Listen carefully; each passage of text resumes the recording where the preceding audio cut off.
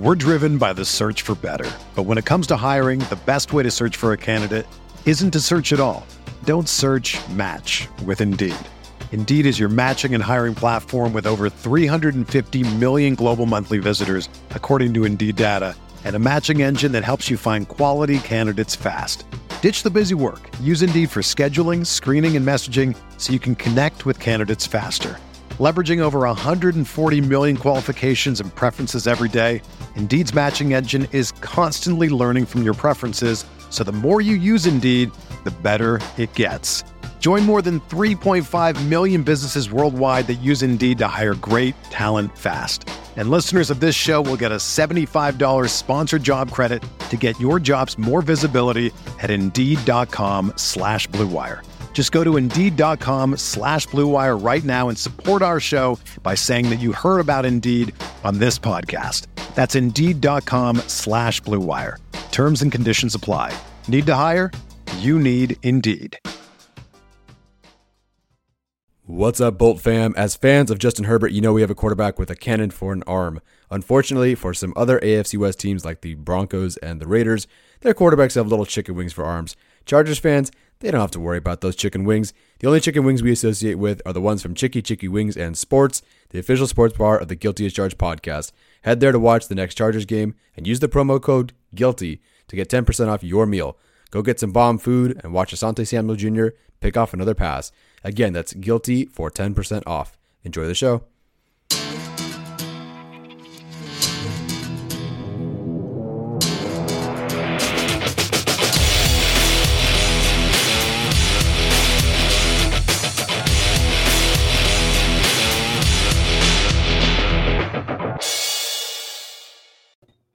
Hey guys, welcome in to the Guilty as Charged podcast. This is our live recap for the Chargers Week 5 victory over the Cleveland Browns. What a freaking game. Can't wait to dive into this one with my guys, Tyler and Alex. Alex, I appreciate you taking the time to join us. I know the Rays are playing right now over the Red Sox, but how you doing today, man? Yeah, I'm doing good. They're down in the series right now, so I could use this to take my mind off of everything and talk about the teams that won yesterday. So, yeah, the Chargers got that win. It was great to see. And the only thing that I really thought during the game was, man, Steven must be having a hell of a time there because it was, touchdown after touchdown going back and forth and sweaty heat. And Steven's a big guy. And I was just thinking his heart's probably not okay right now. But, they won the game in the end. No, it was a crazy weekend for us. My wife and I celebrated our 4th anniversary this weekend. And so we had planned that we were going to do the Utah USC game and then Chargers Browns game for a while. And it was a great weekend of football, man. Couldn't have asked for it any better. The game yesterday was totally stressful, right? And Brandon Staley did not do me any favors. I get hardcore anxiety over stressful situations. And so when he's going for it on 4th and 2 on the Chargers 29, I couldn't even watch, man. My head was down. I could not take my eyes off of the floor. So it was crazy. Got to meet some good people as well. We'll talk about all of that. And, have to pass it to my guy, Tyler. How are you doing today, man? And update us on your grandpa, if you don't mind. Yeah, grandpa's slowly going. So that's kind of how that's been. But thank you, everybody, for saying all the nice things, reaching out on Twitter, direct message, on YouTube, whatever. I really appreciate it. Yeah, you had a good weekend. You had an anniversary. Utah beat USC, and the Chargers won, and they're like definitively atop the AFC. That's a pretty good weekend. Although I was worried, like Alex said, because you sent us a message before the game started, and you said, oh man, it's really hot on this side of the field. And I'm like, oh, like maybe you'll find some shade or whatever. But I can't imagine in a 47-42 game that you found any time to not sweat. I'm sure you spent $400 just on water bottles. So get those super chats in to reimburse Steven for all the water bottles he had to buy. I'm not even kidding you because I learned my lesson last time about the water situation. Yeah. I went before the game and I bought 8 bottles of water. So then I didn't have to go back up to the snack bar and buy more water bottles and pay the taxes each time. And I get back down to my seats and Brooke is like, why do you have this big bag? And I'm like, oh, I bought 8 bottles of water. Jeez, I just imagine like the SoFi security people seeing Steven walk in with like a crate of Poland Spring. So on the side that's closer towards the team store where I sat last time, where Tyler sits, the 231 section, that's shaded for most of the game, so it's not as bad. And in the fourth quarter, we started to get some shade as the sun began to set, but it is hotter on that side, man. And so if you're going to a game and you're sitting, obviously if you're sitting on the visiting side, you're getting sun the whole game. So prepare accordingly.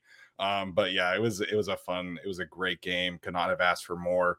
And shout out to Sean Taylor for the super chat. Shout out to the Raiders fans from last Monday that said they had an easy win and we would get crushed. So that worked out well. And apparently the Raiders have no fans. They have no fans. Bastards got sold out too. So see, the Chargers are not the only ones. Yeah, I mean, Raiders fans, whatever. I've soured on them. I'll just say that. I get what you guys mean now. The no fans thing isn't even the most of their problems because their coach is embroiled in a race scandal. That is true. Oh yeah, that is true. Apparently, he might get suspended this week, so Gus Bradley is going to be the interim head coach for a week, and Raiders fans are excited. And I'm like, okay, that's the state of Raider Nation. But no, the thing I'll say about this before we really jump into the game is that the atmosphere yesterday at SoFi Stadium was incredible. Mm-hmm. And we kind of alluded to this, that we were hoping that this would be the first time that Chargers fans had the majority of the stadium, and we did. I felt like it was about 70% Chargers fans, 30% Browns fans, and Browns fans were mostly quiet outside of like a few key third downs in the fourth quarter, but it was loud in SoFi Stadium. And, I had a great time, participating in that. Obviously my voice is a little shot. My wife's voice is completely shot, and she had to go teach a classroom or 7 classrooms full of high school freshmen. So, she had a good day drinking tea throughout the whole day, but it was a great time. If you're on the fence about going to a game at SoFi Stadium this year, I highly encourage you jump off and go. Like if you're an out-of-state fan, if you live in San Diego, if you live in San Francisco, wherever you live, go. There's no excuse at this point. Tickets are pretty affordable. Even if you're sitting in the 400 or 500 section, the stadium is an awesome place to catch a game, and we can help you out with that thanks to our sponsor, TickPick. If you go use the code CHARGED10, that's CHARGED10. You get a $10 discount off of your first purchase. We had a couple people actually go and use that for this weekend. So if you're on the fence about going to a game, use our discount code at TickPick and go, because it is an insane place to catch a game. And the Chargers are rolling right now. So what better way to spend a Sunday? And we may be giving away tickets at some point. Yeah. More tickets. Ooh. Yeah, so I know that obviously not everybody can afford to make games, and so we specifically want to do some giveaways for some out-of-state fans, because I know that there are a lot of you who go to some of these away games, some of you who will be in Baltimore this weekend, but there's just really nothing like SoFi Stadium, in my opinion. So that being said, let's jump right into this Week 5 recap. I've started the recaps off each of these past few times, so I'm going to let you guys start this one off. Tyler, we'll kick it off with you. What is your kind of biggest general takeaway from watching this game yesterday? Aside from the run defense and missed tackles, I will say that what stood out to me the most, because it's a win, I'll go with something positive. It's the way the Chargers are prepared to handle very difficult situations, whether that be fourth down or 2-point conversions. But for fourth down, for example, if you're only talking about the offensive plays and not the special teams throw to Campbell that where Renfrow lit him up, the Chargers are a perfect 8 for 8 on fourth down the past 3 weeks. And they do it with a variety of players. So Allen, there's 2 pass interference plays, one to Guide and one to Williams, but you have Allen, Cook again, Eckler, Allen.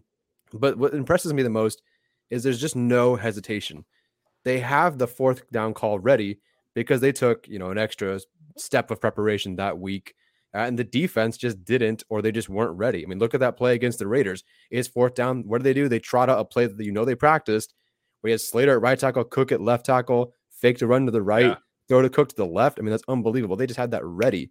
They don't just want to go for on fourth down. They are prepared to win and succeed on fourth down. And obviously they are, because they're converting so well. They're one of the best fourth down teams right now. It's just a level of preparedness I've never seen before, and it's paying off. Right, I think it's preparedness, and it's also just repetition. Like, the more you're going for it on fourth down, the more that you're going to be used to and calm in that situation towards the end of the year, right? So I think it's also just a familiarity thing, changing over from, what the system was last year to what it is now. I think they're kind of excited to go for it on fourth down and just, see what it is every time. That's sort of what Mike Williams alluded to a little bit after the game. But yeah, my takeaway was just I'm happy that the Chargers can win this way. I did not really expect this game to be 47-42. I predicted 27-24. And I thought that generally the way that Staley defenses and the game had kind of been built out in these first 4 weeks, at least prior to this one, was just, hold the team kind of down and, just score enough points to beat them, right? Obviously, they've had some good offensive games, but they really weren't like going, back and forth with teams a little bit. It was sort of like they were either in control for a little bit, much like in the Raiders and Chiefs games, or they sort of take control in the second half versus Washington. So I think that being able to win in this way, I think is also going to be really important when the playoffs come. And that's something that's going to need to happen if you play the Browns again and you have to go against Nick Chubb again. If you play the Chiefs and get into some kind of shootout with Mahomes or Josh Allen down the road, whatever it is in the playoffs, I think it's very important that they were able to put, 40 points on the board. You're not going to do that every week, but just the ability to do that and go drive for drive with another top tier, AFC offense. I think that is going to be really important down the road. We talked about Staley and the trust he has in Herbert and all that stuff. But I just did not expect them to win this kind of a game, especially when we were sitting at halftime and it was 27-13 and Nick Chubb was just running wild. I did not expect them to really jump back into this one and just assert themselves on offense and just be like, well, we know the run defense is going to be bad, but we're just going to have to outscore you. And so I thought it was really impressive they won that way. I don't want to see that every week. I would prefer you don't give up 42 points. But it was a nice change of pace just to show that they can do that for future situations this year. Yeah, to your point, I don't know if you guys saw that ESPN stat about the Browns' offensive output yesterday. Yes. But the Browns yesterday became the first team in NFL history to lose a game in which they scored over 40 points, had over 500 yards of offense, and 0 turnovers. So the Chargers are usually on the opposite side of those kind of statistics, which has been really nice to listen to. And it's just been so much fun to watch Brandon Staley, push this identity. And he said it in the All In episode, third down isn't third down anymore. Third down is second down. So it's been an adjustment, right? Each week I'm like, okay, maybe he'll punt this one. Maybe he'll, kick the field goal here. And it's just nope. And, we were sitting there when it was 35-28 and the Chargers had another fourth down, which ended up being that Keenan Allen over route. And everybody in my section was like, he's going to kick the field goal, right? He's going to take the points, right? And I'm like, no. This is a new day. This is a new day for the Chargers. He's going to be aggressive. And, this has been incredible to watch because he has that trust in Justin Herbert. And we saw on the opposite side what a coach who doesn't trust his quarterback looked like. And I don't want to turn this into a trash Baker Mayfield kind of thing, but the Browns have a chance to put this game away, up 42-41 after the Vizcaino missed PAT, which we will get into.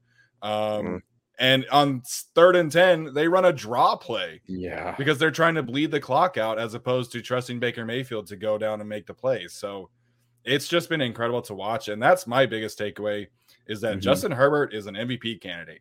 He has arrived, and we've been seeing this build over the past few games. And he just put the team on his back in this game. And we've seen now that he does have that ability to, lead these fourth quarter comebacks. And I think we can all tell when a quarterback is taking that elite step in his development, when regardless of how much time is on the clock, that this guy is going to go get us points. And, we all see it every single week with Aaron Rodgers when the San Francisco 49ers give him the ball back with 30 seconds left. That's too much time. When the Chargers get, score that touchdown with 1:30 or whatever it was and Patrick Mahomes comes back out, that's too much time. Justin Herbert is at that level now, in my opinion, where if teams give the ball back to the Chargers with 35, 40 seconds left, I have all the confidence in the world that Justin Herbert is going to go and get these points. And to me, he has taken that a next step in becoming an elite player and has fully, cemented his status as an MVP candidate. Yeah, I will say maybe Kyler Murray has the edge, but I don't know how much longer, because the schedule is only going to get easier for Herbert. Right. He's going to have those nice, my Bengals are okay, but the Jaguars, the Texans, the Giants, the Eagles, like those games are coming up, and he's already being an MVP candidate, facing very good teams. But the last 5 games, in the fourth quarter against the Washington football team, he took a touchdown to take the lead. Against Dallas Cowboys, he led that field goal drive to tie. Unfortunately, they never got the ball back. Against the Chiefs in the fourth quarter, again, a lead in the fourth quarter, went for a touchdown. Against the Raiders, the only reason they didn't have to take a lead is because they already had the lead, but they still went and scored a touchdown in the fourth quarter anyway. And then last night, or what is it? What's today? Is today Monday? Anyway, yesterday. Yeah, so yesterday, he goes and again takes the Chargers to get a lead over the Browns. So a lead to tie, to lead, a touchdown to put the game away, and a lead again. I mean, just the guy, for everyone on Twitter, all the opposing fans who said Herbert just needs to win games. Herbert's a choker. He needs to win games. Here you go. Like people are running out of excuses or things to say about this guy. This guy is doing everything possible to win football games. Is it perfect? No, there were some mistakes throughout these games. Absolutely. But the guy just keeps fighting, keeps hitting. He's definitely an MVP candidate. I believe he will take that first place. First jock. Is he in the lead for odds, or is it Murray? I think it's Murray right now. Yeah. Okay. I'm just curious. Even if that's the case, I'm curious how the media will vote for someone like Murray versus Herbert. I just feel like people want to give Herbert that MVP versus, people love Murray, and I think Murray's deserving. But there's something about Herbert and the association with Staley and Los Angeles and everything, and him doing it in his second year. I don't know. I think even with Murray having sort of the betting favorite lead, I still think Herbert can win it. Yeah, I think Justin Herbert can win MVP. Really at this point, it's just about being in the ball game. We have 12 games left to play. So there's so much that's still left to be decided, and guys that will fall down the MVP rankings, guys that will go up. I think the last time I checked it was that Murray and Josh Allen were actually tied at the top. And then you had Justin Herbert in there, and I think Brady and Dak were next in the odds. Personally, if I had to do top three and include Justin Herbert, I would actually go Kyler, then Brady, then Herbert in terms of an MVP ranking. But to me, that doesn't matter. I think what Justin Herbert showed you in this game, regardless of which one you favor for MVP, it's just, the ability to go get those points down the road and, just have full confidence every drive. That's something that even with Herbert, as good as he was his rookie year, I didn't quite have that level of confidence in him to go down the field and do that just every drive in, 47, 42 game, so I think that's the main thing. Obviously can be a Pro Bowl candidate this year as well. I would expect him to make the Pro Bowl if he keeps up this level of play. I think that this is definitely an MVP possibility season. Wouldn't surprise me if he won it at all. I think he's going to be in contention. But more important than whether or not he wins it, because like Tyler said, it's a media award and the media will create whatever narratives they want. Right. I just think it's great to see him playing at this level. Yeah, and obviously, the Chargers have to keep winning, and Justin has to keep doing this, because last year we all heard after 8 weeks it was Russell Wilson's MVP to lose, and then the Seahawks, tanked the rest of the year, and Russ kind of sucked. So obviously you have to keep playing, right? And definitely have to give a shout out right now to Tyler's mom for the super sticker. As always, guys, if you do feel so inclined to use the super chat feature, it is enabled. You can ask us a question, and we'll be sure to answer it. But it's just been so much fun to watch Justin Herbert, develop and keep proving these doubters wrong. And then I love after the game in the post game, they're all in the locker room and he gets the game ball and he's like, not me, I'm good. I don't need this game ball. He's like, whatever. So it's just been so much fun to watch. Now we're seeing him too, his personality come out a little bit more as well. He scores these touchdowns, gets really fired up and so it's just been great to watch. And Brandon Staley trusts him with his full confidence, and Keenan Allen does all that stuff. So it's been, unreal to go from Philip Rivers to this version of Justin Herbert. And, I'm just it's crazy that we get to watch this guy play every single Sunday after having, such a borderline Hall of Fame kind of talent in Philip Rivers. So it's been fun for sure. We've sacrificed kickers for quarterbacks. Basically, 100 times out of 100, though. Yes, absolutely. All right, let's talk really quickly about where the Chargers stand in the AFC right now. Obviously, they're Let's do it. atop the AFC at 4-1 because of their 2-0 division start. That's why they have the tiebreaker currently over the Buffalo Bills. The Chargers and Bills both have easy schedules coming up, and so I think it's a fair assessment right now to say that those two are the favorites. Although I will never count out the Kansas City Chiefs, even though they have some Not problems. at all. So Alex, we'll start with you on this one. How do you see kind of the AFC hierarchy at this point, and where do the Chargers fit in?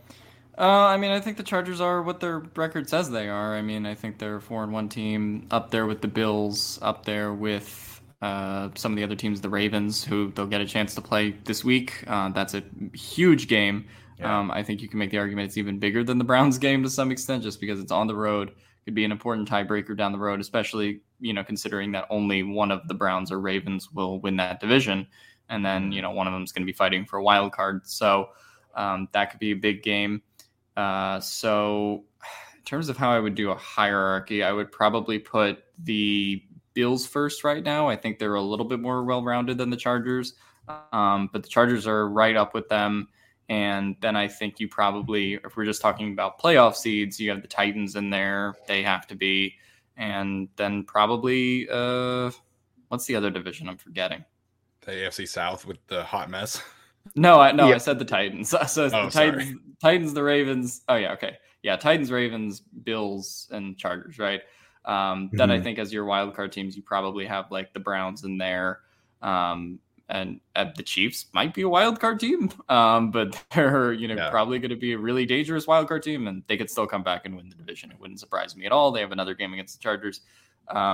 Never bet against Andy Reid and Patrick Mahomes in that way as well. But whatever way you put it, I think the Chargers are a top 3 team in the AFC, and that is just a really encouraging thing to see. Obviously, that's very health dependent. Like if they have a major injury, things could go back and forth, but I think that they'll probably still be a top 4 team in the AFC for the duration of the season, as long as they have Justin Herbert playing at this level, almost kind of regardless of the other injuries on the team. Not saying that applies to every player, but I think they can actually, afford to not be completely healthy if they have this level of Justin Herbert, because he just makes up for so many other potential deficiencies. Yeah, I mean, we saw that last year with rookie Justin Herbert and how many things he made up for. Like, who he throwing to? I don't know, but we're going to go win Offensive Rookie of the Year anyway. As far as the AFC picture goes, Chargers or Bills? I mean, the Bills did have a more definitive win over the Chiefs in Arrowhead, but I don't really know. Played anyone.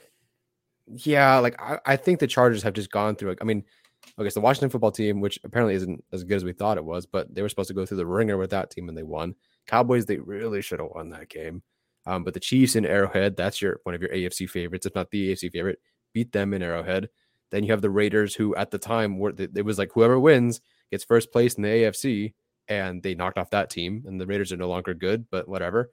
And then of course they had to beat the Browns, who was the other AFC favorite outside of the Bills, and they knocked them down. So I just think the Chargers have gone up against more, and however they've won, they have won. And within the context of the season, I think they've all been very impressive. So I have Chargers number 1. That's where they sit, and that's where I'd have them. I think they've earned it. But the Bills as like a 1B isn't too bad. Like I think the Bills certainly deserve to be in that conversation as a true contender. And then I just don't know what to really make of the Ravens. Obviously, we'll figure it out next week. They have the impressive win over the Chiefs, and then they lose to the Raiders, and they give me the upset pick or whatever. So I don't really know what to expect of them, but we'll find out next week for sure. It's so funny that I'm looking at the standings, and the Bengals are the wild card team and not the Browns, and the Broncos and Raiders are in the wild card, but not the Chiefs. It's just, and the Steelers are out of it. The Colts are out of it. It's just such a really weird AFC picture. The Titans are just the complete, functional team of that division. So sure. So as it really stands right now, I think the Browns and the Chiefs will get into it. I don't know how long the Bengals can hold on. Especially because they got hit by COVID recently. So they're having a couple of players put on the COVID list now. I don't know if that's going to get worse. Who was that? Sorry. The Bengals. So Carmen is out. P. Ryan is out. I think a couple other players maybe. Oh, wow.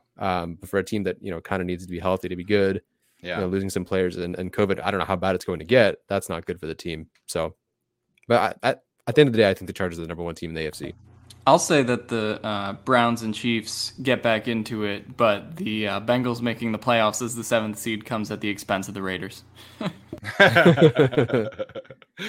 I mean, the Bengals are solid, as Arjun points out in the chat. I think they're definitely better than what I thought they would be, and credit to them. Yes. I made a lot of fun of them because of how they handled the offensive line, and the offensive line has played well for them so far. We'll see if it continues, but I think it is an interesting team. We'll see if that pans out, but they still have to play the rest of the division. I don't think they played a division game yet, or they played the Steelers. I'm sorry, so they did beat the Steelers, but. It is like, to me, the Bills and the Chargers are 1A, 1B. I think based off of who they've played, I think we have to put the Chargers at number 1 because the Bills haven't really played anybody outside of the Chiefs. They lost to the Steelers. I mean, they crushed Jacoby Brissett and the Dolphins, like whoop-dee. I think what's tough for the Chargers when it relates to like the Bills, I don't see a world in which the Bills are not the number 1 seed. Like, their division is bad. They have an easy schedule. And so this is very much like a 2018 situation where the Chargers could be the best team in the conference, but because of, an easy schedule for Buffalo, they could be, kind of looking up at a potential playoff game in Buffalo, potentially playing the Chiefs in the wild card round. Like, it's going to be a tough thing for the Chargers to keep an eye on, just because I think the Bills, they could win 15 games, they could win 14 games, and I wouldn't be too surprised. Cool. My dog is going at it right now, so I'm just muting myself. All right. So anything else, guys, about the AFC or kind of, general thoughts about the Chargers overall? I would just say, like, I sort of need to see it to really put the Chargers over the Bills, and that's tough because, the Bills don't play anybody, so, like, sure. It's not like they'll have too many tests coming up, but, like, the Bills are coming off of an AFC Championship game, and I had to eat shit on Josh Allen, so, I mean, I can't really, like, go against them too hard, and I feel like they've, even though they haven't played anybody super impressive, they still do have that offense that just can put 40 points on anybody, much like the Chargers do as well. But I sort of need to see the Chargers knock off the Bills for them to truly be number 1, unless the Bills go into some kind of slump. Sure. And I do think the Bills are a better team overall, like better roster. Like, that defense is nasty. And, unlike the Chargers, they don't really have a kink. Like, the Bills are good at every level. They stop the run. They play the pass very well. They get turnovers. So the Chargers, I think, are a little bit better than some of their defensive statistics would say. But the Bills' defense is very, very good at every single level. The offense is great, loaded with weapons. The king of the anti-vaxxer train, Cole Beasley, has done like nothing for them, and it just hasn't really mattered. So they need to feed my guy Zach Moss, though. Feed my guy Zach. Let him eat a little bit. All right, let's jump into this game specific. I think the first thing that we have to talk about is, unfortunately, the injury to Oday Abuji. Did confirm Brandon Staley that he did have a torn ACL. Michael Schofield did come in the game, and I thought he played, pretty well given the circumstances. Had a couple really nice blocks in the run game. Have not watched the L22 yet, of course, but Tyler, we'll start with you. How do you feel about the right guard situation now that we know that Oday is out for the season? Not great. I'm okay. So I'm basically waiting for your breakdown of the offensive line. I'm not going to go watch the offensive line. I'm just waiting for yours. But I feel better considering things looked okay and then everything looks serviceable. I think we all understand who Michael Schofield is. So it's not like a random guy coming in and it's like, I don't know how he's going to perform. We kind of know what we're going to get from Schofield, which is serviceable, which is fine for your backup right guard. That's fine. I am obviously worried about the position moving forward. An ACL tear is not great for anyone. I don't think it's obviously very good for linemen, especially this late in the game. I don't know how long it takes for a lineman to recover from an injury like that. But now it's just another unfortunate thing the Chargers have to think about moving forward. My biggest concern is what do they do at right tackle or right guard? So let's say Norton goes down. Are they going to kick out Filer to right tackle and then put Hymas at left guard? Is that kind of still the plan? Because Schofield is kind of going to be that left guard. What happens if I assume they'll activate Hymas moving forward.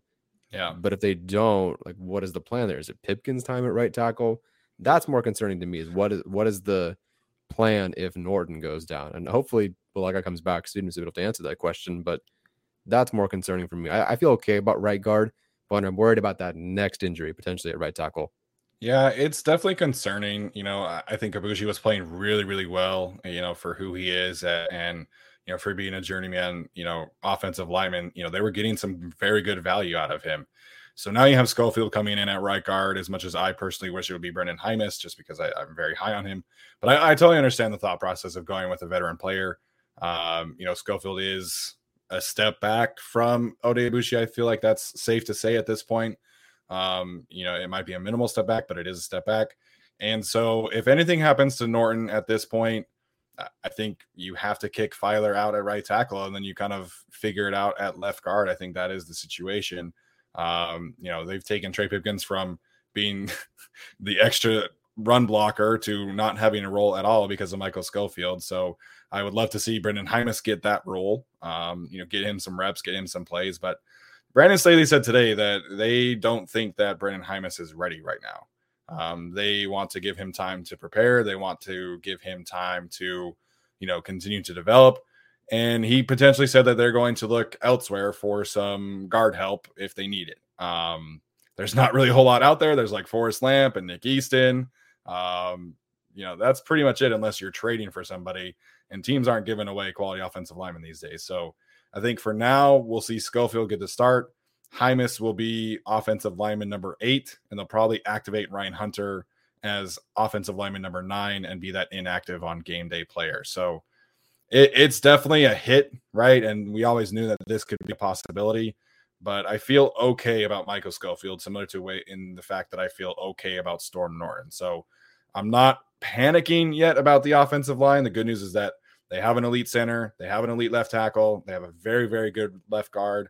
And, I think they have a very smart coaching staff. So I feel okay about Schofield, but I'm definitely a little bit concerned about the depth now. Yeah, I'm concerned about the depth. And, I think that they can do it without Ode Ibushi. I don't think the drop-off between Ibushi and Schofield is necessarily huge. It is what it is. I think that Ibushi having time to play in that system kind of made him the better fit. Sure. But to me, I don't think there's a huge difference between them, just like in terms of what I imagine like their blocking grades are. Now, the big concern for this in terms of the question marks is Brian Bulaga, right? Like if Brian Bulaga is coming back in place of Storm Norton, like in the long term, I feel less concerned about it because then I think that you can you don't really have to help out Brian Bulaga as much, but you really have Schofield having to help out Storm Norton himself. I mean, at least going forward. And there's no real way around that. That's just kind of what they'll have to do. Now, going forward, the Browns are probably the worst that they'll have to deal with in terms of like opposing pass rush. They won't have like another huge matchup with that for probably another, at least 3-4 weeks. Steelers. Yeah, till the Steelers when it comes to like big edge rushers and that guys that can just overpower you and overpower your line.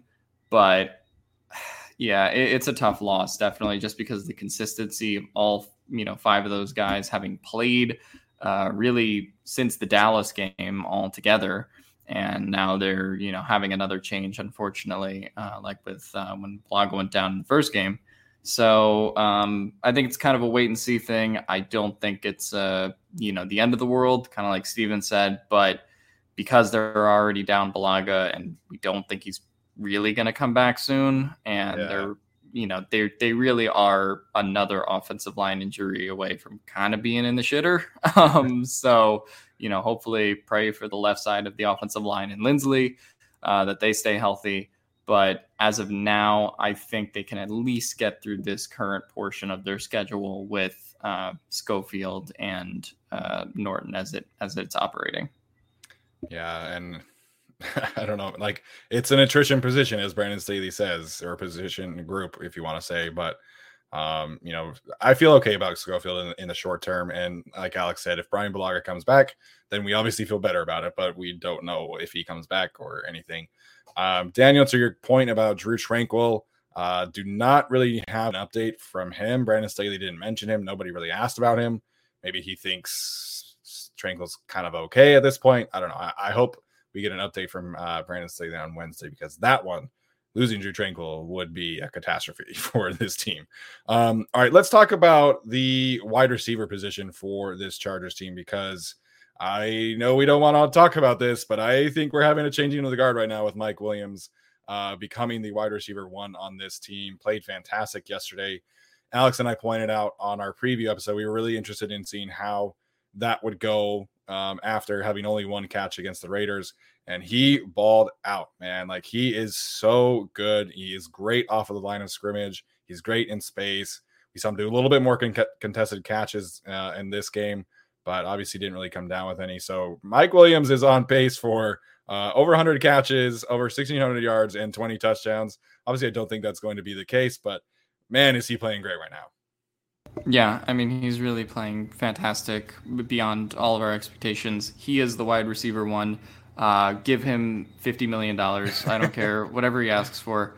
I've just been so impressed by his route running. In particular, like the last 2 weeks, like it's just been awesome to watch him like juke guys out of his shoes and the busted coverages. Like, it's just been great to see him just get wide open. And me and Arjun were actually talking about on the pregame, live Q&A, hey, are the Chargers due for that 50-yard touchdown? Are the Chargers, is it going to happen? And then it happened, so twice, both of those strikes to Mike Williams. So it was really nice to see him being the guy. A lot of people were talking about like, oh, Jalen Guyton has to be the guy to go get that 50-yard touchdown based off of what we saw last year. But Mike Williams' route running has improved. And if you get him alone or get him in space, like it's just hard to get quarterbacks that can catch up to him, especially with the state of the Cleveland secondary and what it was, and Denzel Ward, not being able to do what he can do. Plus they have Greedy Williams. Unfortunately, poor guy had to cover Mike Williams all day, and that's not fun. I just thought, Mike Williams is just the best. I think that he's really elevating as a receiver. It's just nice to see this. It's so overdue. And I'm just happy his usage is better and he's not just jump ball Mike anymore, just getting hospital balls thrown at him into triple coverage. Like, I'm just happy that era is over.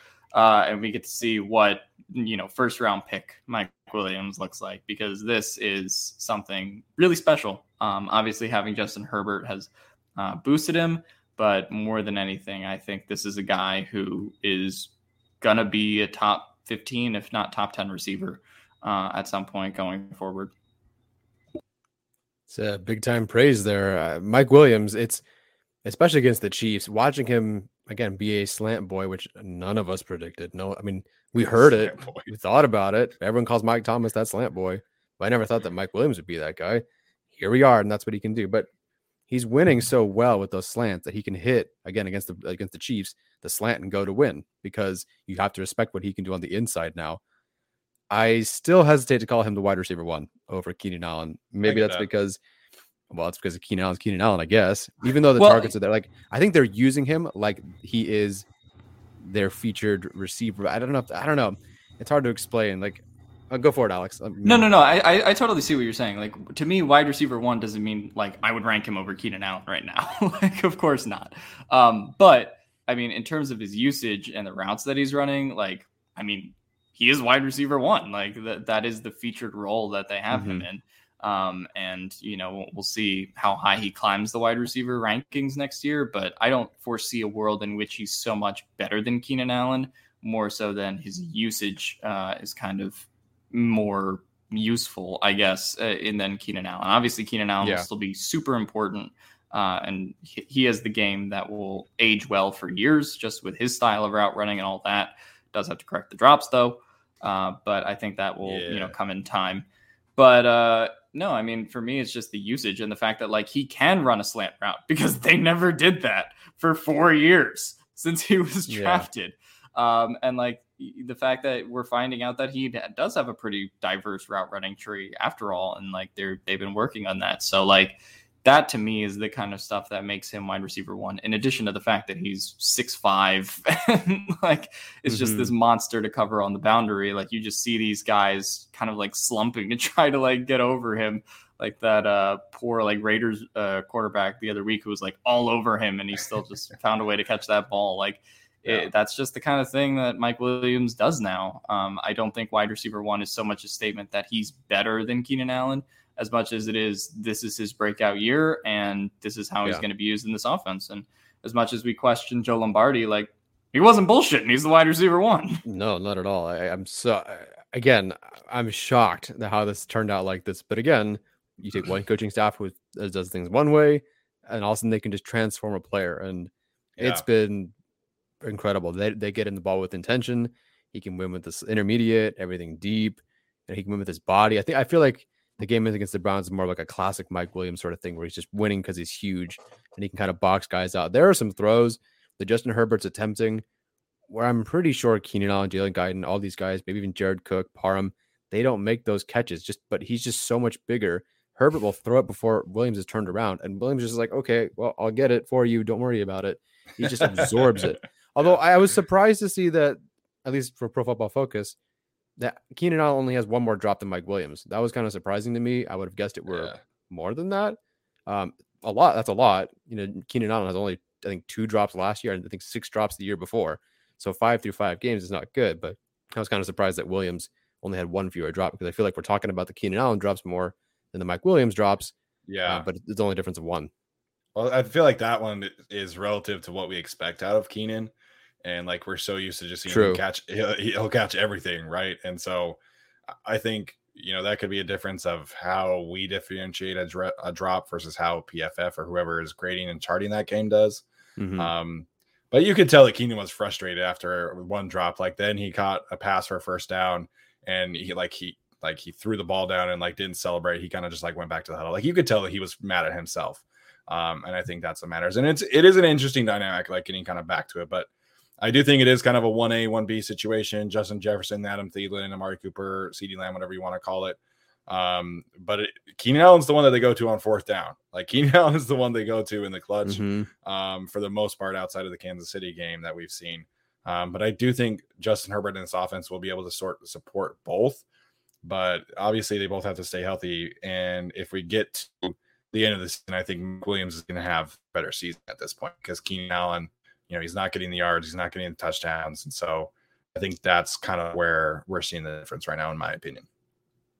Yeah, and I think the biggest thing is we could talk about like which one will have the bigger impact and which one will have the better stats by the end of the season. But like, I honestly don't care, because to me, it's more about, are you above replaceability and are you doing your job, right? Because to me, that was the whole conversation with Mike Williams prior to the season was, all right, is he going to prove that he's worth that contract? Or can you go get a receiver in the draft that's cheaper? Can you go get somebody else that's cheaper, right? Much like what the Chargers did with Jared Cook and Hunter Henry, right? Where it's like, okay, well, this production's nice, but I can go get it somewhere else. And Mike Williams is proving beyond a shadow of a doubt that no, you can't replace me with someone better because I'm a top 15 guy. That's just really awesome to see going forward. So to me, maybe the season ends up being Mike having 1,500 yards. God, I can't believe I'm saying that.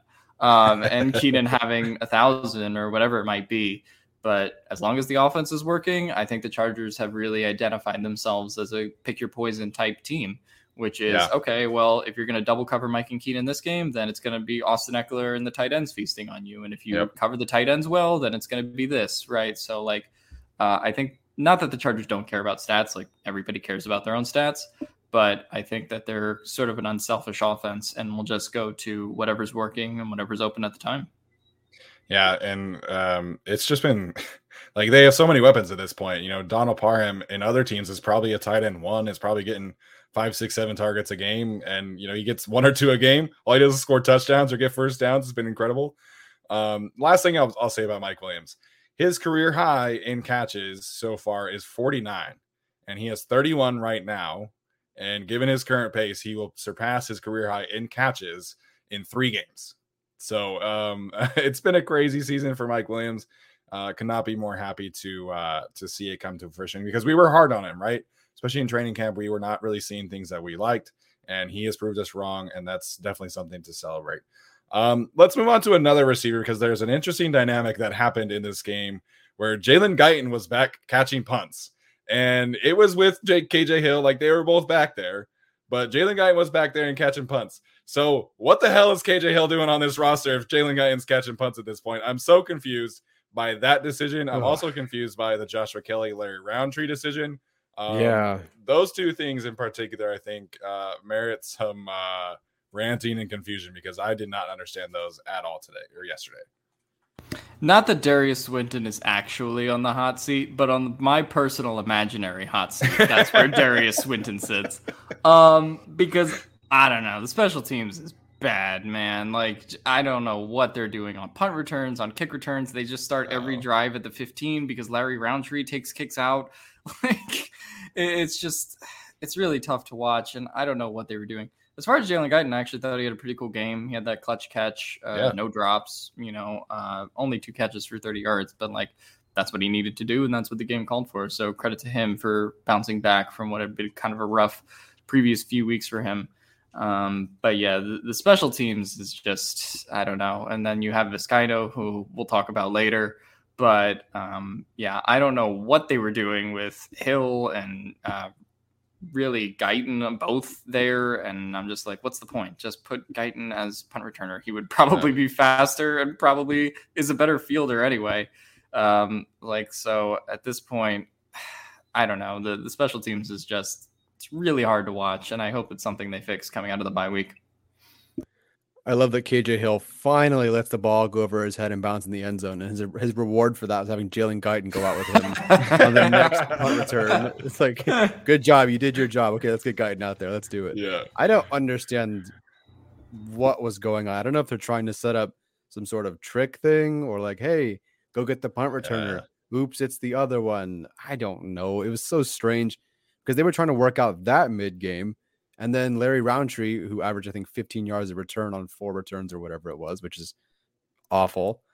Then they have Nasir Adderley go out there for, I think, 1 kick return. So it's like they were sorting out their special teams mid-game, which is like, what was training camp? Like, what are we doing here?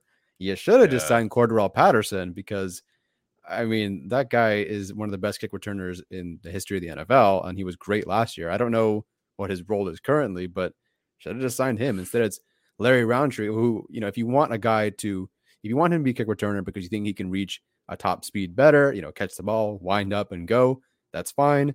But he ain't running that fast. Like watching him on the returns, it's kind of like, here I go, tackled at the 15. Like that's the best you got. Like I'd rather have a little bit more speed out there or something. It's a very strange, like I don't know if it is a Swinton thing or a Staley thing. If it is a Swinton thing and Staley has no say in that regard, that's strange. I trust the team knows what they're doing because Staley seems to predict games in advance, but it's such a strange situation. I don't know what's going on between, the Hill thing not working and then now Guyton's in, then Roundtree is not a good kick returner, but sometimes we're going to put in Adderley and then, Vizcaino can't hit a extra point in a stadium indoors to save his life. It's just a strange sequence of things. It's just not working right now. They need to change something up. Probably happens at the bye, I'm guessing. Yeah, I was just gonna say, like, I don't know what their special teams DVOA is. It's probably pretty low, but just kind of going into this, it's not that bad right now because it hasn't costed them a game yet. But going back to that Vizcaino missed PAT, if the Browns get the ball back and run the clock out, like we're talking about that, and it's probably leading the show today, right? Mm-hmm. So. In addition to bad Chargers run defense, which didn't lead the show, but we're going to talk about it at some point. But yeah, no. So that's just my thing with the special teams miscues is it doesn't feel that bad because they haven't lost a game on it yet, but they probably will if things don't get better down the road. Yeah. So they're 31st in special teams DVOA. Who's worse? The Falcons, which is crazy because they have Patterson and he's doing well. It definitely, like, the punt returner thing is weird to me because, like, you're taking a blocker off of the field because whoever caught the pass obviously was catching it. The other person who's not catching the pass is not blocking. They're just kind of like chilling. So I don't really understand it. And you could tell that Nasir Adderley was frustrated with the kickoff returning situation because he went out twice. He returned 1, broke like 7 tackles to gain 14 yards. It was fun. It was a great 14 yards. Then the second one, Larry Roundtree kind of like cut him off. And you could tell that Adderley was like, this is my ball. Like, I need to return this. So I don't understand like what the situation there is. Like, pick one. I don't care who it is, just pick one, because you're taking a blocker off of the field and you have 4 guys. You have 3 of the 4 guys who cannot break a tackle to save their lives. So just pick one. Like, I don't care who it is at this point. I mean, I prefer it to be Jalen Guyton, and then you can get an actual receiver as the wide receiver 5, but just pick one. Like, it's just weird to me. And like, we heard from several of the beat writers that was like, the special teams emphasis from Darius Swinton is unlike anything that they've ever seen from other NFL coaching staffs. That sounds great. We're not seeing it put into practice right now. They're 31st in special teams DVA, which it sucks because that's an upgrade over last year.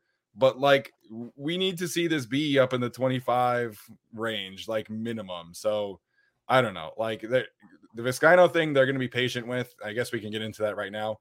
But as it pertains to the returners, go sign someone. You're getting nothing. You are getting, it'd be better to just take the touchbacks at this point. So just go mix it up. I don't really care what you do, but just go mix it up. If you want to be patient with Vizcaino, I get it. That's fine. He's young, whatever. But fix the return game, please. Darius Swinton is Darius Stewart until further notice for me. No. So that's how I'm branding him until he fixes special teams. No. But no, well, I guess we can get into Vizcaino now, but yeah, go for it. My thing was, I mean, look, the Kansas City thing, you missed 2 PATs in the wind. It is what it is. Sure. But yeah, this game, no, it's not acceptable. Like, you just can't miss 2 PATs like he did. And I think this is a super important game for him at Baltimore, because if he misses a field goal, misses PATs, they're going into the bye and they can make a change, like flat out. And thanks for Ty Long for looking his name up on Twitter today and ratioing me. But I mean, he was kind of giving that talk to Vizcaino and being like, hey, I think they lip synced it and was like, don't throw away your opportunity. And, if Vizcaino has another game like that, it could be the end of him as a Charger. So to me, it's just like, we need to see more from him. And, I saw a lot of people talking about like going for 2, like on every possession and stuff like that. But it's like, we shouldn't have to fucking do that. We should just have a guy that is capable of putting a point through the upright. Like, it really frustrates me that this team every single year has to really just swerve themselves around and like figure out how they're going to deal with bad special teams. But it's just like, here's the key to that. You could have good special teams instead. Like, you don't really have to like, you don't have to live like this. This is how I feel about the Chargers special teams. And it's like we've figured out the offensive linemen. Like, we have good offensive linemen now. Like, do the same thing with the special teams. Like, it shouldn't be this hard. And like, hype trains always are crazy in the offseason. I don't blame reporters for talking about Darius Swinton like, he's Vince Lombardi or something. But it's just tough to, see what the product is now and be like, well, we're not any better than we were last year. 32nd to 31st isn't an upgrade to me. Like, the only thing that's better is that we're 4-1 and not 1-4. That was because so many other things were wrong with the team last year in addition to special teams. So I think special teams is just kind of not getting the brunt of the reaction right now because they're 4-1, but it's just like, it needs to be better. And if not, they're going to lose some games in the second half and lose some ground to whatever it is, the Chiefs in the division or the Bills in the first seed race. And, then we're going to be looking stupid. Yeah, Tristan Vizcaino is so bad that we asked Nick Novak, or I talked to Nick Novak about coming on the show, and I was waiting for an opportunity for him to be good, for Vizcaino to be good to come on the show, because that's who Nick Novak was working with him, and he's not on the show yet. So that's kind of tells you how Vizcaino has been doing, because we're still waiting for that good performance, and I haven't hit up Nick again because I was kind of waiting for him, like, all right, let's talk about your client, but 2 missed extra points in an indoor stadium. In an indoor stadium, and they were bad misses. Like, it's not like he kicked it like straight at the pole and it was like a doink. Like, I would understand that. Like, that happens. Yes. But that shit was like 7 yards to the left, bro. And like, I watched the broadcast today because I didn't notice this. They were kicking PATs on the opposite side. And the second one that he missed to tie the game at 42, the ball was level. It was horizontal and went like this to the other side. Like, how does that happen to you? So I understand they're going to be patient with him. I'm seeing people in the chat suggest Michael Badgley. Like, God, no, like, absolutely not. We'll see what happens, I guess. But Brandon Staley was basically like, he's a rookie. Like, we got to be patient. And I get that. But it's PATs, man. It's an indoor stadium. Like, we got to be better. So really quickly, had a couple of super chats that I wanted to get to. Matthew Henriksen, aka Get Some Sports, sent us some super chat sticker. Shout out to Matt, great guy. Got to meet up with him again yesterday. And then where was the other one? Envy Talent, who also always supports the show. Shout out to him. He wants to know really quickly about picking up Marlon Mack. Obviously, he's not having a role with the Colts because Jonathan Taylor and Nyheim Hines are very good, and Marlon Mack is kind of in wait and see mode right now with his role. He's available for trade. So really quickly, what do you guys think about trading for Marlon Mack? Can he do punt returns and kick returns? If so, sign me up. Here's a first round pick. Does he get extra points? Or if he could hit extra points.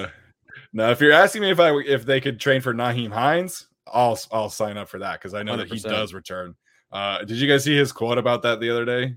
I don't care if I die. He was like, I'm ready to die back there. I just want to return it and help my team win. It was awesome. I'm not into the idea of trading capital for a running back. I think they could probably find the equivalent of that in their running back room. Just give Larry Roundtree more touches or Joshua Kelly more touches if you want. I'm not into the idea of trading for running backs, I should say. There are definitely some other trades that I think the Chargers should make, but definitely not a running back. So, all right, I wanted to be positive today. We've ranted about the special teams. We'll continue to be positive in a minute, but we have to talk about this run defense because the Chargers missed 18 tackles yesterday, 18 in a game. They had missed 26 in the previous 4 games combined, and they missed 18 yesterday. And Nasir Adderley, who I have been very high on and have declared him the breakout star of the Chargers defense, he missed 5 himself, a couple of which directly led to touchdowns. So this is a concern. And I think it's fair that we talk about this, right? Because at this point, we're talking about the Chargers as potentially being the best team in the AFC. We're talking about them being a potential Super Bowl contender. I see the super chat from Pedro talking about a trade for a defensive lineman to help the run defense. But this is a problem. They're back to being 32nd in the league in rush yards allowed per game. And eventually it's going to come back to bite them in the ass like it did against the Cowboys. I know there were other things, right, that contributed to that loss. But the Cowboys and the Browns are 2 very good rushing teams. They'll play other good rushing teams down the road. And it probably will bite them in the ass again down the road. So I'm concerned about the run defense for sure. Join the club. I've been concerned about the run defense for 50 years, it feels like. I don't know. It's just, this is the post-Justin Jones world, and Kenneth Murray's not coming back, at least for another 3 weeks either. He wasn't playing that well to begin with, so these are the guys that they got. Linval Joseph looks kind of cooked, and so, he's not going to be back next year. But I thought he played well yesterday, personally. I don't think he played that well. He had that one good run stop, but other than that, I just don't feel like he was around as much as he should have been. I thought he played pretty well against the Raiders. Kind of my dud of the game, to be honest. We'll get to that. But I just don't feel like there's anybody that's very assertive. Like Christian Covington, fine. Like Linval Joseph has been okay, but they have Jerry Tillery, who sort of disappeared again. And so, for me, it's just like they don't have anyone that really scares you to stand up in the run game. And that's what you need in the interior line. Now, they're winning all these games, and that's going to be the thing that people tout going forward. But it's like eventually there's going to be like a 200-yard game that kills you. I don't know how to really say that, but I mean, it did kind of against the Cowboys, even though they had a chance to win that at the end of the game still. Running the ball, Staley's general philosophy is, like we've talked about, he's much more comfortable giving you 10 yards on the ground than he is 10 yards in the air or 10 plus yards in the air, just because that prevents that big play. But I think Chubb and Hunt just tired out the defense yesterday. And then when they were ready to go, they were ready to go. And then you see that Chubb break that 52-yard touchdown. Thanks for the fantasy points, by the way.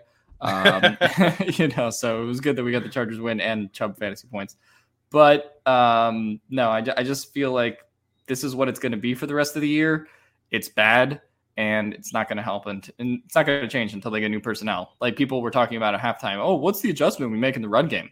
I'm like, the adjustment you make in the run game is get different players. Like, to be brutally honest, like this run group doesn't have it right now. I don't think there's like different defensive shifts or something creative you can do. This is just how it's going to be. And some weeks it'll be worse. Like obviously the Browns have an elite run game when it comes to Kareem Hunt and Nick Chubb. And you're not going to be going against them every week, but this is going to bite them in the ass at some point, whether it's the playoffs or whatever. And again, like we said, if Vizcaino misses that PAT and they don't get the ball back, like, yeah, we're talking about the run defense, first thing today. Yeah, I visited my dying grandfather, and the run defense was still the worst thing I saw this whole weekend. It was. Sorry, you gotta make humor where you can. Anyway, would you be surprised to know that Linval Joseph has a higher pass rush productivity and win rate than Jerry Tillery right now? Oh shit! Yeah, so no, I wouldn't be, because that's what I would expect. Anyway, yeah, that was pretty bad. And again, we just talked about the AFC playoff picture. Who are they playing? The Browns, the Ravens, the Titans. Thank God the Chiefs only have Clyde Edwards-Helaire, sort of. But it's gonna be rough. Like if they want to win in the AFC, look, they could outscore these teams. That's fine. But like, right. Come on, like you got to be able to stop the run a little bit, because that was dreadful. 18 missed tackles that's really bad.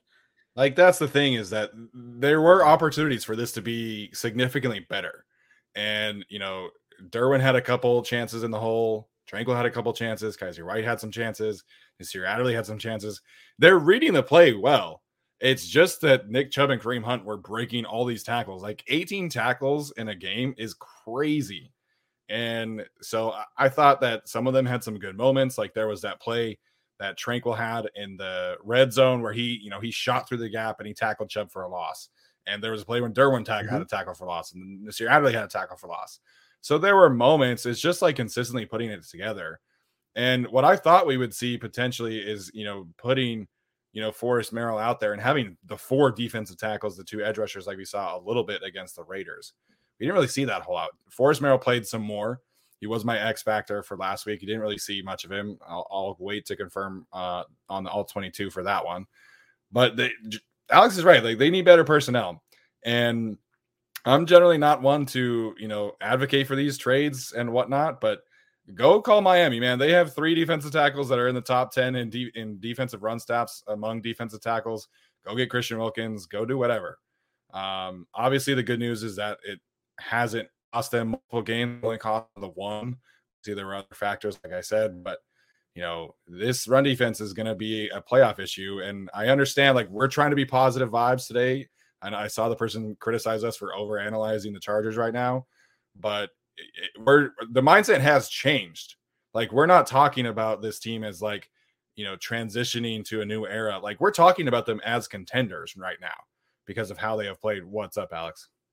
John Gruden has resigned as Raiders head coach. Holy shit!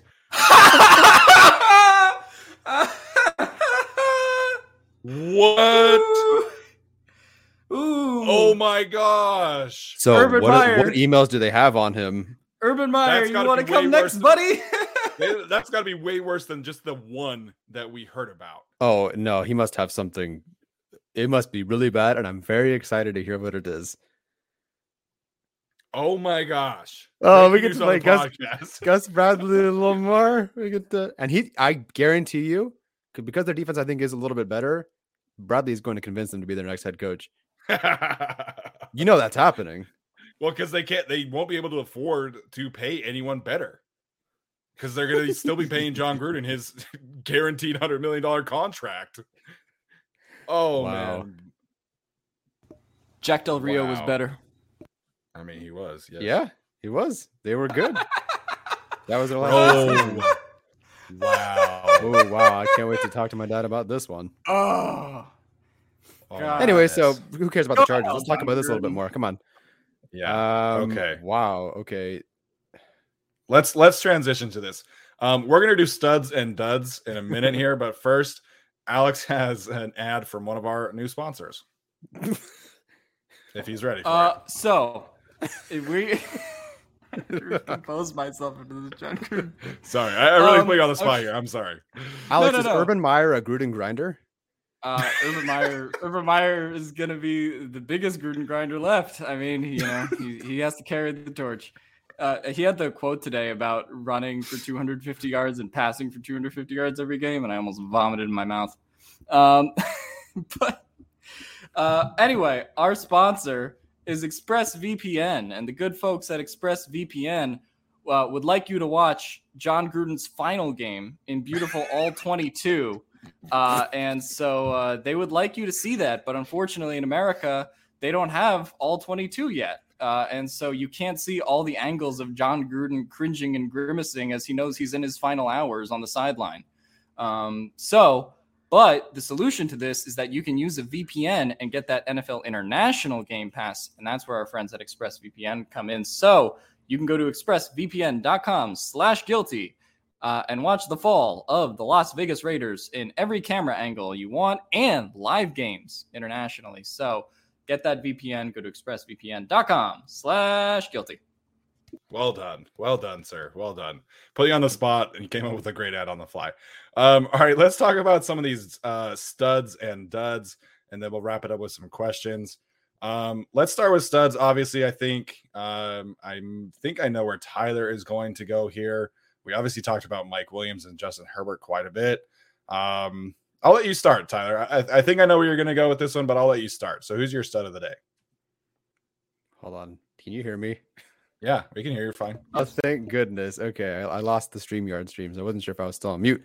My stud is going to be Austin Eckler. I could go a couple ways. Obviously, Justin Herbert is he's the stud, but I'm going to go with Austin Eckler with 119 yards, 3 touchdowns, including that game winner, which technically was given an assist. So funny, but he did, which is amazing. But again, with another week, another game, Austin Eckler, game on the line. They're running left with Austin Eckler, just putting the game away. There is no doubt even though the stat line says 3.9 yards per carry, there's no doubt in my mind that the other running backs, any other running back on this team would have done far worse, because Austin Eckler, I'm surprised he only has 2 missed tackles or 2 forced missed tackles on the day, because it looked like he was making everybody miss, getting 1 more yard, 2 more yards, everything that seemed to be hit behind the line of scrimmage, another 3 yard. He got another 3 yards out of it. He was just grinding away. Excellent in the big spurts, of course, but even in those small moments where he only got 1 or 2 yards, it was better than the -1 or 0 that they would have gotten with another running back. To me, I think he's been the best player the last 2 weeks on this team. I just think on a per play basis, obviously the effect is not the same or as strong as someone like Justin Herbert or maybe a Derwin James, but I do think he's been the best player for sure. He was awesome, man. And we gave a whole segment to Mike Williams. We probably could have done the same thing for Austin Eckler, dominating the snap count. And he himself is on pace for a 17 game stretch. That's, crazy for Austin Eckler. So I think that's absolutely a good call. I'm going to take the paper. Of course, I'm going to go with the offensive lineman. I'm going with Rashawn Slater. He is so good. And I know technically PFF has him for 2 sacks. I think those are questionable at best. I think he played fantastic. And the balls on this man to tell his running backs, I don't need help on Myles freaking Garrett. I'm going to take him one-on-one and be on an island.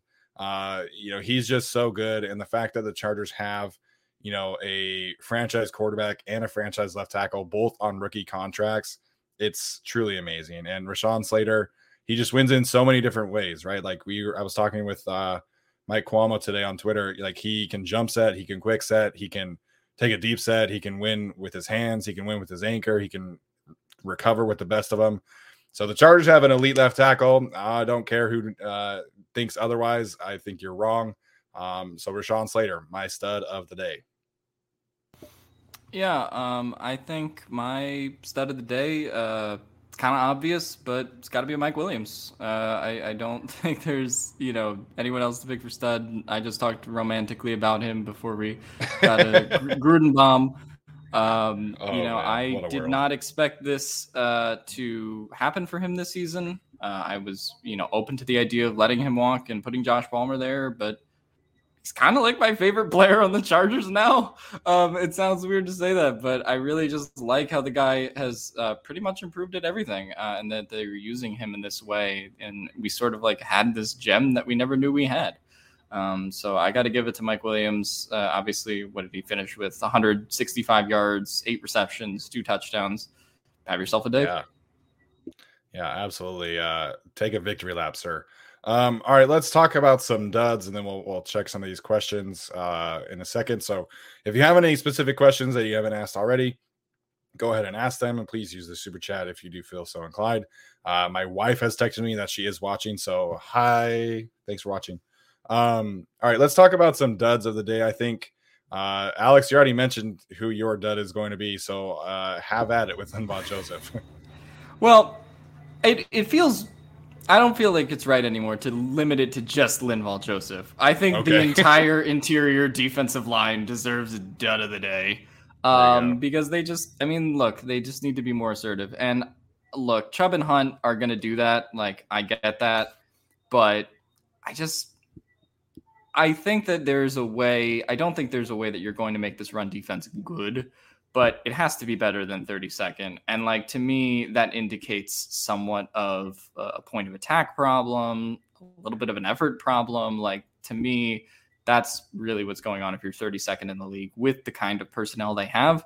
Obviously, it's not very good, but I just think it has to be better. And we saw it be a little bit better against Vegas. Like, and again, Vegas is different because, their interior line is not so great right now, and Josh Jacobs was hurt in that game. But I just want to see a higher level of guys getting in the backfield and making run stops and not missing tackles. And if you're doing that, then it's problematic. So to me, I think Linval Joseph has definitely declined, but Jerry Tillery kind of comes in and out of games. Some weeks he's on fire. Some weeks he's, completely gone on a milk carton. And Christian Covington, sometimes is there, sometimes isn't.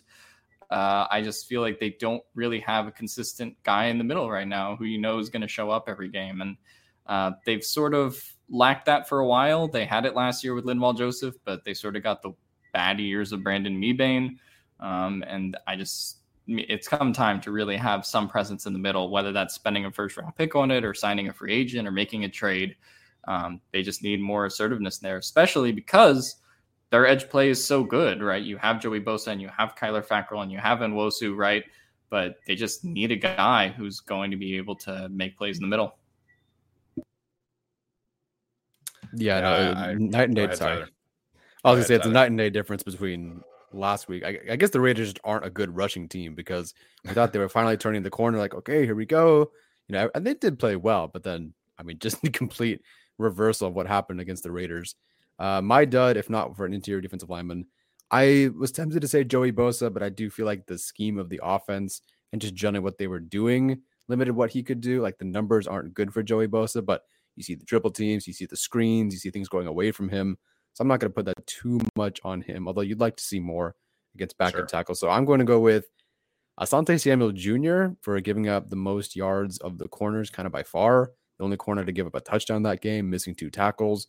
He was semi-benched sort of like halfway through the game and into the second half. He only played 14 snaps in coverage. I'm not quite sure why they decided. Like, I thought that maybe Tavon Campbell and Alohi Gilman and Chris Harris Jr. were rotating. So maybe there was just like a rotation sort of thing when Chris Harris Jr. came back. But I was surprised that it's coming at the expense of Asante Samuel Jr. But then was it because they're trying to rotate like that or because of poor play? But like, why would you yank Asante Samuel Jr. that quickly? I don't know. But it just wasn't good. And honestly, if I'm watching that like college tape, I'm kind of giving Asante Samuel Jr. some props for being close. Like he's almost timed it perfectly. Yeah. You've seen plenty of really good pass breakups that he's had making that play. He was just half a second behind. So you do see the positives there. It just, this happened to be a game where he just wasn't big enough, just wasn't fast enough. And, gave up some, again, 2 missed tackles, 60 something yards, that 1 touchdown. So I'm not worried about him at all, but it's a dud game. Yeah, I think we have to be fair. And, I was reminded on Twitter today of Brandon Staley's quote where win or lose, we're going to tell the truth. And I think that's been kind of our motto here as well. And, he was really close on that one potential pass breakup on Higgins. Higgins turned it into like a 40-yard gain. So he was close. And I think to that point is Nasir Adderley. And, we've got to be fair with him too, because I have been very high on him previously. 5 missed tackles in a game is really unacceptable, especially when you're on an island like this. And to his credit, he had a couple of really good plays in the run game, particularly earlier in the half. He had a really good coverage grade. Again, I'll confirm that with all 22. But 5 missed tackles from your last line of defense. And it wasn't just that he was missing. Like the one missed tackle that he had on David Njoku is like he tried to put his shoulder into Njoku's shoulder. And it's like, I appreciate the mentality that you're just going to come lay the wood. But Njoku's like 150 pounds heavier than you, my guy. So like we've got to figure out how to get Nasir Adderley to wrap up a little bit more at this point, because he is being so physical and it bit him in the ass today. Last thing on Jon Gruden, because I was talking about it. Apparently Adam Schefter was just on the halftime show and said that it was a trail of emails with anti-gay, racial slurs, misogynistic, and words against Roger Goodell. So my wife put trail in all caps. So I'm assuming that Adam Schefter was, kind of emphasizing that. And wow. As Daniel points out, now you have Carl Nassib on the team. So of course, rough day for the Raiders. Make that work. Oh, that's awful. I mean, to be fair, I think it might be a good thing in the long term, but that's not a good. That's not great. No. There's no place in the NFL for that. There's no, of course, not at all. Obviously, I wish that we would have figured this out sooner, right? Like this was from 10 years ago. Like I wish we would have found out about this person that was, a fixture on our televisions for 15 years and no kidding got a head coaching job. And it turns out he's just a piece of shit. So better late than never, I guess. But this is just, it's unacceptable. Like you can't have people like this being in the NFL. And, as much good as he did for the University of Utah, this goes for Urban Meyer too. Like Urban Meyer needs to get the hell out of the NFL right now, in my opinion. Oh man, I'm gonna be smoking that Urban Meyer pack soon too. Oh, I'm just gonna be right on everything. When does Dan Snyder get fired? Oh my god, honestly. All right, let's get. Anyway, I already kind of forgot about it, but whatever. All right, let's get to some of these questions, you guys. We'll wrap it up in like 10-15 minutes.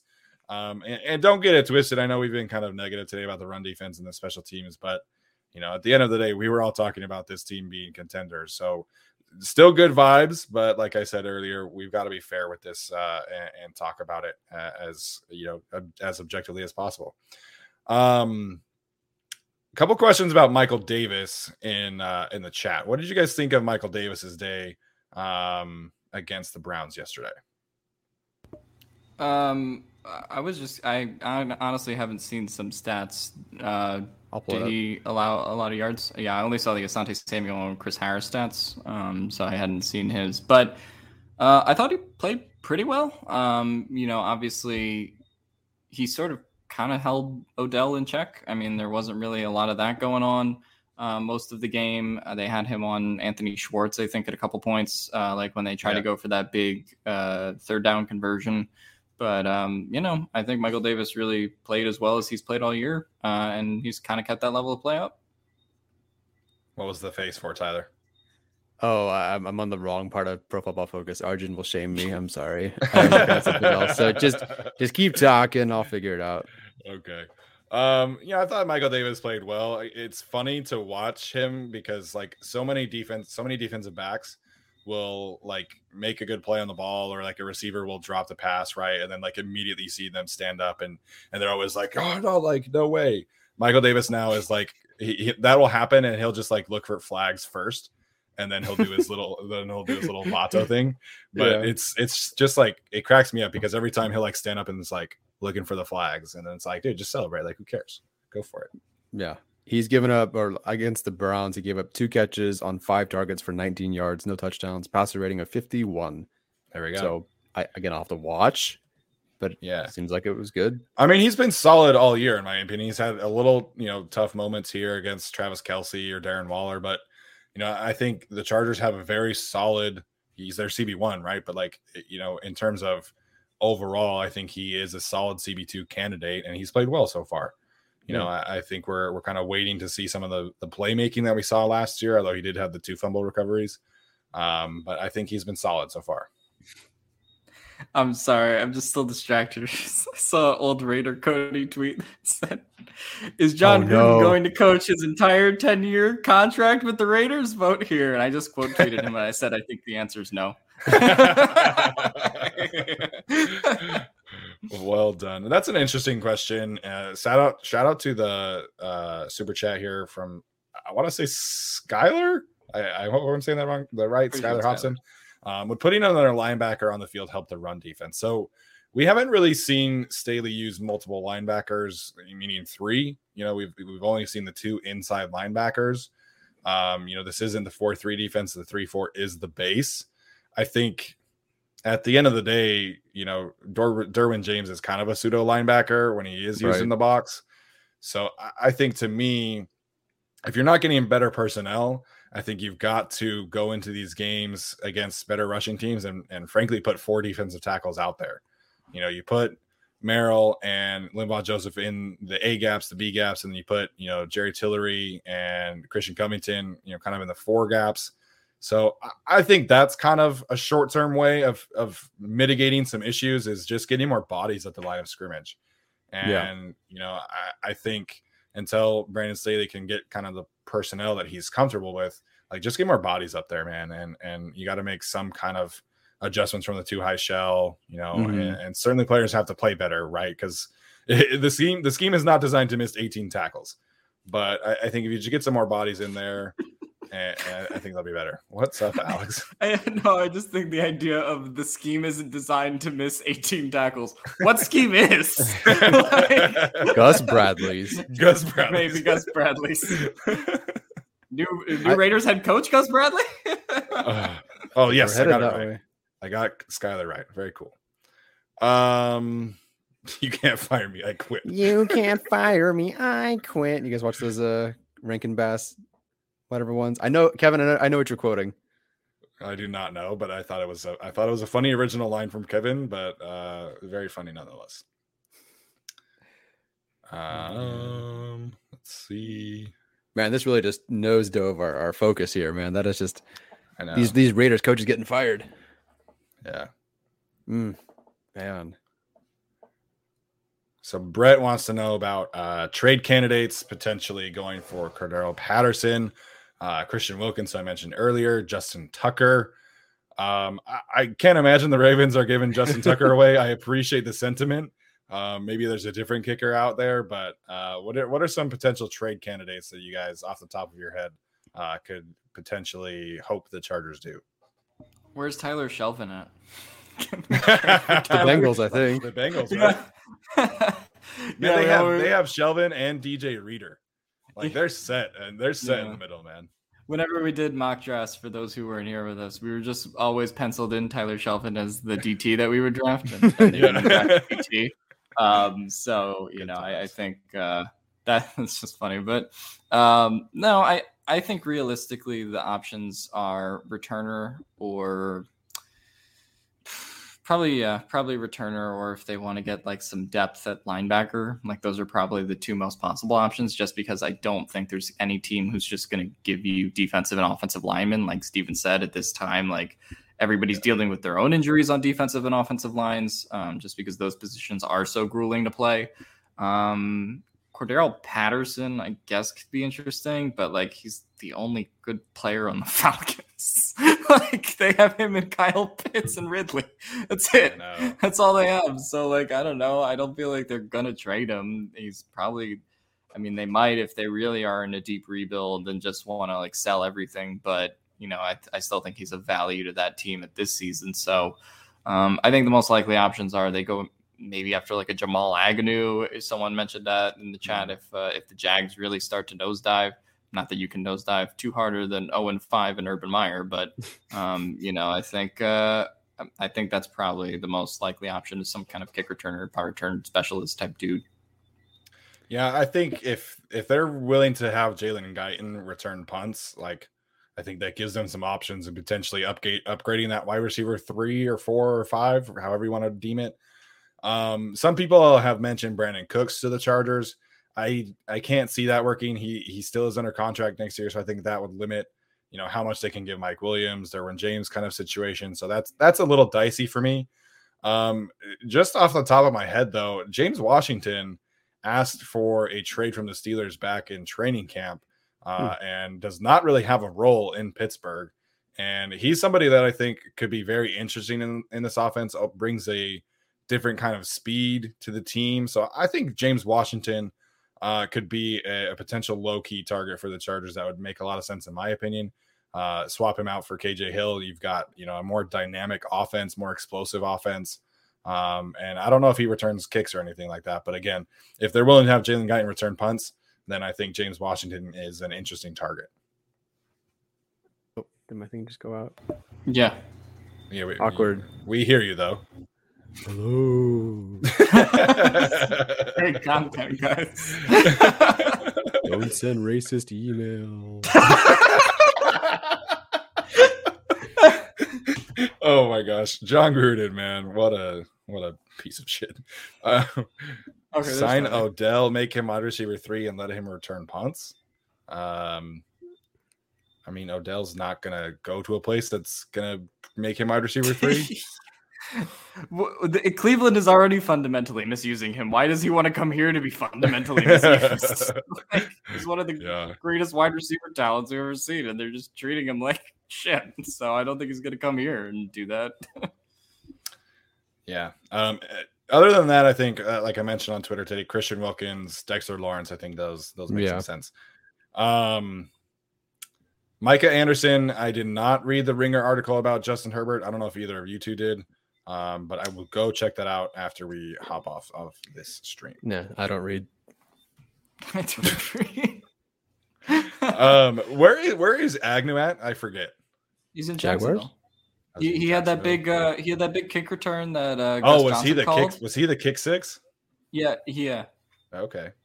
Very cool. The only good play of the Jaguars in recent memory. Okay. All right. Sorry, I was a bug Alex. Oh, we're about to wrap up. Yeah, you can bug Alex and then we'll wrap up. Okay, Alex, how's the Eagles' interior defensive line looking? And is there an opportunity for the Chargers to take someone from there? Because you guys had a good rotation, I thought, and you drafted some guys. Yeah, that's funny. Someone just asked about Fletcher Cox in the chat. That's funny. That's what inspired the trading Fletcher Cox. Fletcher Cox is like the best player on the Eagles still. Like he's not they're not trading Fletcher Cox. Well, the thing is, like, people have not been thrilled with like his sack numbers and stuff, but like he's getting double teamed all the time. Like he's the Eagles equivalent of what Aaron Donald and previously Chris Jones were before he moved to the edge.